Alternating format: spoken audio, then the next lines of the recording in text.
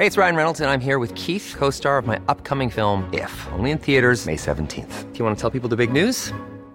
All right, I'll do it. Sign up now and you'll get unlimited for $15 a month and 6 months of Paramount Plus Essential Plan on us. MintMobile.com/switch. Upfront payment of $45 equivalent to $15 per month. Unlimited over 40 gigabytes per month. Face lower speeds. Videos at 480p. Active Mint customers by 531.24 get 6 months of Paramount Plus Essential Plan. Auto renews after 6 months. Offer ends May 31st, 2024. Separate Paramount Plus registration required. Terms and conditions apply if rated PG. Hiring for your small business? If you're not looking for professionals on LinkedIn, you're looking in the wrong place. That's like looking for your car keys in a fish tank. LinkedIn helps you hire professionals you can't find anywhere else, even those who aren't actively searching for a new job but might be open to the perfect role. In a given month, over 70% of LinkedIn users don't even visit other leading job sites. So start looking in the right place. With LinkedIn, you can hire professionals like a professional. Post your free job on linkedin.com/people today. La vérité éclate toujours. Chapitre 11.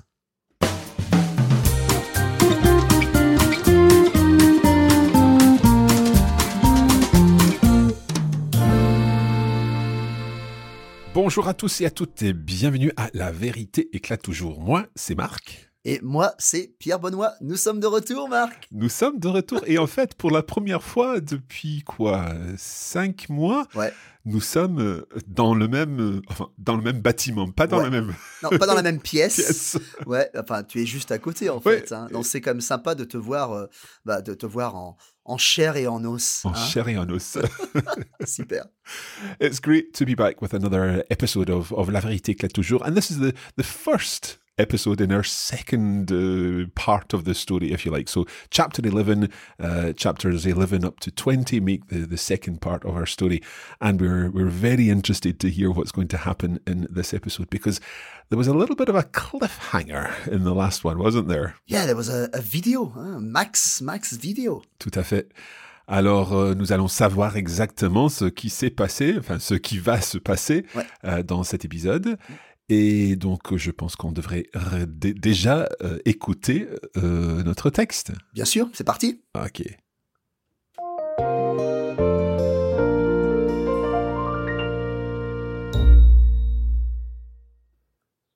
James regarda Yvette et lui sourit pour la rassurer et pour se rassurer lui-même.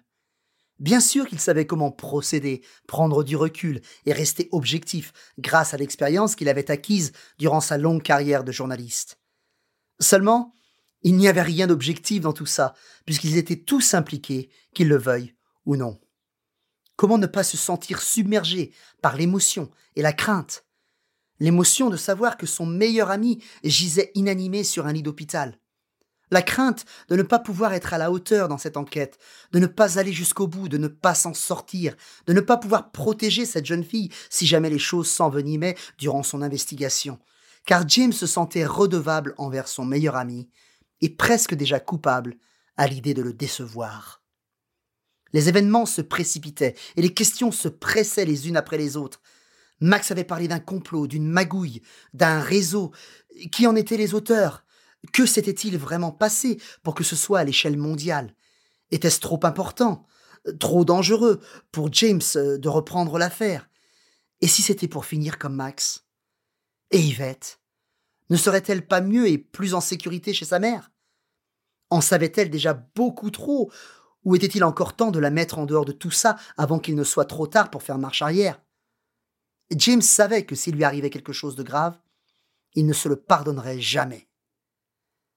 James était sur le point de demander à Yvette si sa maman habitait à Paris, quand tout à coup on frappa à la porte, ce qui les fit sursauter tellement ils avaient les nerfs à fleur de peau. James se leva et regarda par le judas de la porte pour voir qui était là. Une belle femme, plutôt grande, se tenait devant la porte, visiblement agacée. Sans ouvrir la porte, James demanda qui était là, et la femme en question lui répondit illico presto en lui disant qu'elle s'appelait Claire Martin. Aussitôt, Yvette reconnut le son de la voix et, surprise et quelque peu agacée à son tour, ne put s'empêcher de dire haut et fort « Maman, qu'est-ce que tu fais là ?» James s'empressa d'ouvrir la porte et eut juste le temps de se pousser pour laisser entrer la mère d'Yvette, qui se rua dans la pièce en direction de sa fille, puis s'arrêta et se retourna vers lui pour tout d'abord s'excuser de débarquer à l'improviste et demander ce que sa fille de 19 ans faisait chez lui, et finalement expliquer qu'elle était bien trop jeune pour n'en faire qu'à sa tête et mener sa vie comme elle l'entendait. James ne put s'empêcher de remarquer qu'elle était vraiment élégante et bien habillée, et s'apprêta à lui répondre quand Yvette demanda à sa mère comment elle savait qu'elle était ici. Cette dernière la regarda et ne lui répondit pas. Elle sortit son téléphone portable de sa poche en faisant comprendre que la technologie avait du bon finalement et se tourna à nouveau vers James, attendant une réponse à sa question. James lui répondit calmement qu'il était un vieil ami du père d'Yvette. La remarque surprit la mère, qui, tel un boxeur qui vacille, ayant reçu un uppercut dès son entrée sur le ring, se reprit, un peu décontenancé et pâle, et demanda d'une voix frêle si Max était au courant pour Yvette. James et Yvette la regardèrent et hochèrent la tête en même temps pour lui faire comprendre que c'était le cas. Claire resta bouche bée quelques instants, puis se tourna une nouvelle fois vers sa fille avec un regard qui en disait long. Une première question, puis une deuxième, et enfin une troisième se firent entendre comme une rafale de mitraillettes, alors que Claire voulait désespérément savoir si Max et Yvette avaient vraiment été en contact, et ce, depuis combien de temps, et surtout, comment et pourquoi tout cela s'était passé dans son dos. La jeune fille n'osait même plus regarder sa mère, et répondit tout en gardant les yeux vers le sol, que cela n'avait jamais été son intention de la contrarier et de lui faire du mal. Un silence se fit, alors que la nuit commençait à tomber, plongeant la pièce dans l'obscurité. James sentit que la pauvre Yvette ne savait plus où se mettre et commença à expliquer à Claire ce qui s'était passé. Il lui raconta tout de A à Z, dans les moindres détails, comme il l'avait fait un peu plus tôt pour sa fille. Il en arriva au même point qu'avant, à savoir qu'il ne savait toujours pas comment s'y prendre, sauf qu'il fallait impérativement faire en sorte que les deux femmes soient en sécurité. Quand il leur proposa de partir et de quitter Paris pour se cacher quelque part, le temps que les choses soient plus claires, au cas où quelqu'un les aurait suivis, Claire s'empressa de répondre qu'il n'en était absolument pas question et qu'elles en savaient déjà trop. James comprit qu'il était inutile d'insister, se disant après tout que sa réaction était tout à fait logique étant donné les circonstances. Il en conclut aussi qu'à trois, ils seraient plus forts et plus soudés et qu'il pourrait ainsi garder un œil sur elle. Sans rien dire, il se leva, donna sa chaise à Claire qui le remercia et s'en alla chercher une chaise pliante qu'il avait vue dans l'armoire. Il déplia la chaise et la plaça à côté des deux femmes. Il les regarda et vit le regard maternel et attendri de Claire alors qu'elle serrait bien affectueusement la main de sa fille. De crainte de les déranger ou de gâcher cet instant de bonheur, James s'éloigna quelques minutes, le temps de sortir 3 bouteilles d'eau pétillante du minibar.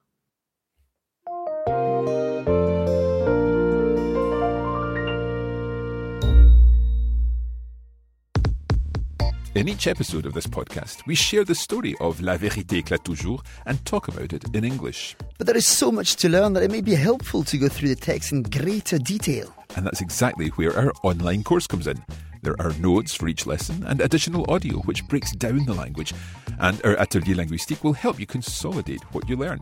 Find out all you need to know at coffeebreakacademy.com. Ready to pop the question? The jewelers at BlueNile.com have got sparkle down to a science with beautiful lab-grown diamonds worthy of your most brilliant moments. Their lab-grown diamonds are independently graded and guaranteed identical to natural diamonds, and they're ready to ship to your door. Go to BlueNile.com and use promo code LISTEN to get $50 off your purchase of $500 or more. That's code LISTEN at BlueNile.com for $50 off. BlueNile.com, code LISTEN. Hey, it's Ryan Reynolds, and I'm here with Keith, co-star of my upcoming film, If, only in theaters May 17th. Do you want to tell people the big news? All right, I'll do it. Sign up now and you'll get unlimited for $15 a month and 6 months of Paramount Plus Essential Plan on us. MintMobile.com/switch. Upfront payment of $45 equivalent to $15 per month. Unlimited over 40 gigabytes per month. Face lower speeds. Videos at 480p. Active Mint customers by 531.24 get 6 months of Paramount Plus Essential Plan. Auto renews after 6 months. Offer ends May 31st, 2024. Separate Paramount Plus registration required. Terms and conditions apply if rated PG. Planning for your next trip? Elevate your travel style with Quince. Quince has all the jet-setting essentials you'll want for your next getaway, like European linen, premium luggage options, buttery soft Italian leather bags, and so much more. And is all priced at 50 to 80% less than similar brands. Plus, Quince only works with factories that use safe and ethical manufacturing practices. Pack your bags with high-quality essentials you'll be wearing for vacations to come with Quince. Go to quince.com/pack for free shipping and 365-day returns.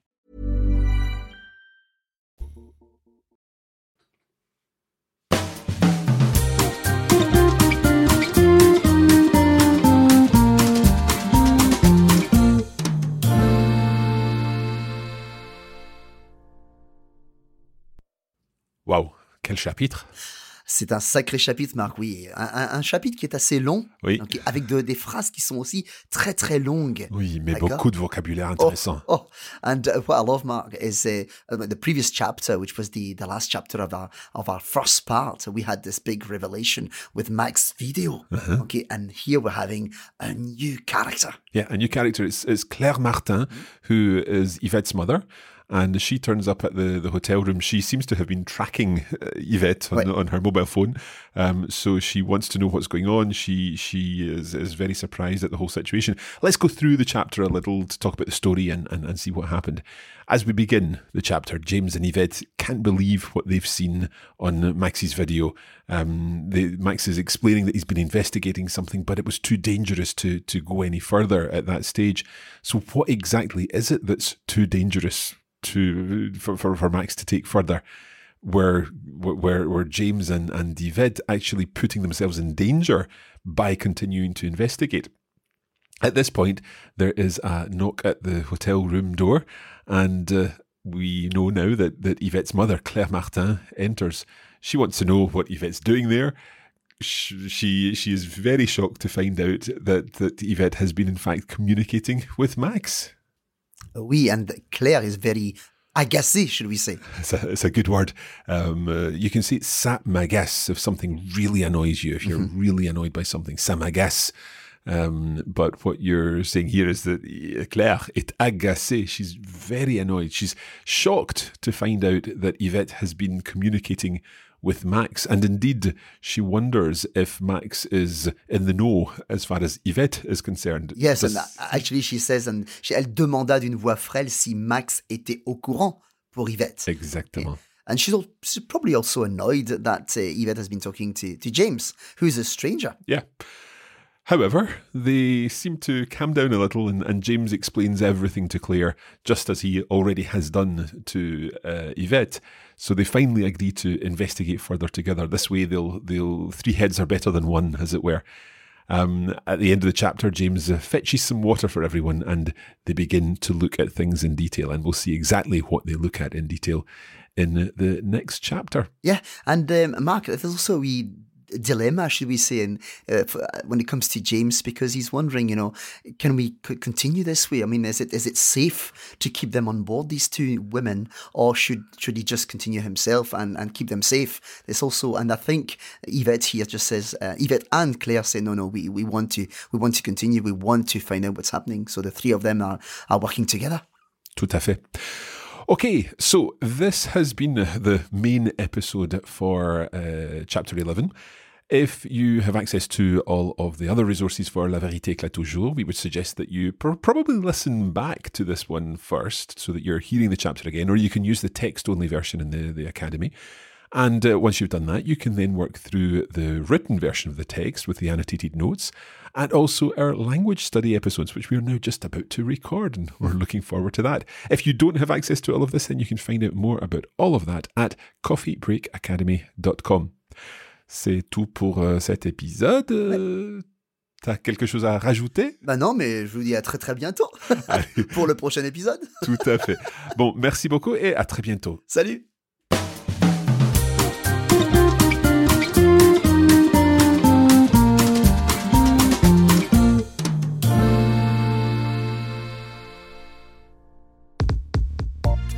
You have been listening to a production of the Coffee Break Academy for the Radiolingua Network. Copyright 2020 Radiolingua Limited. Recording copyright 2020 Radiolingua Limited. All rights reserved.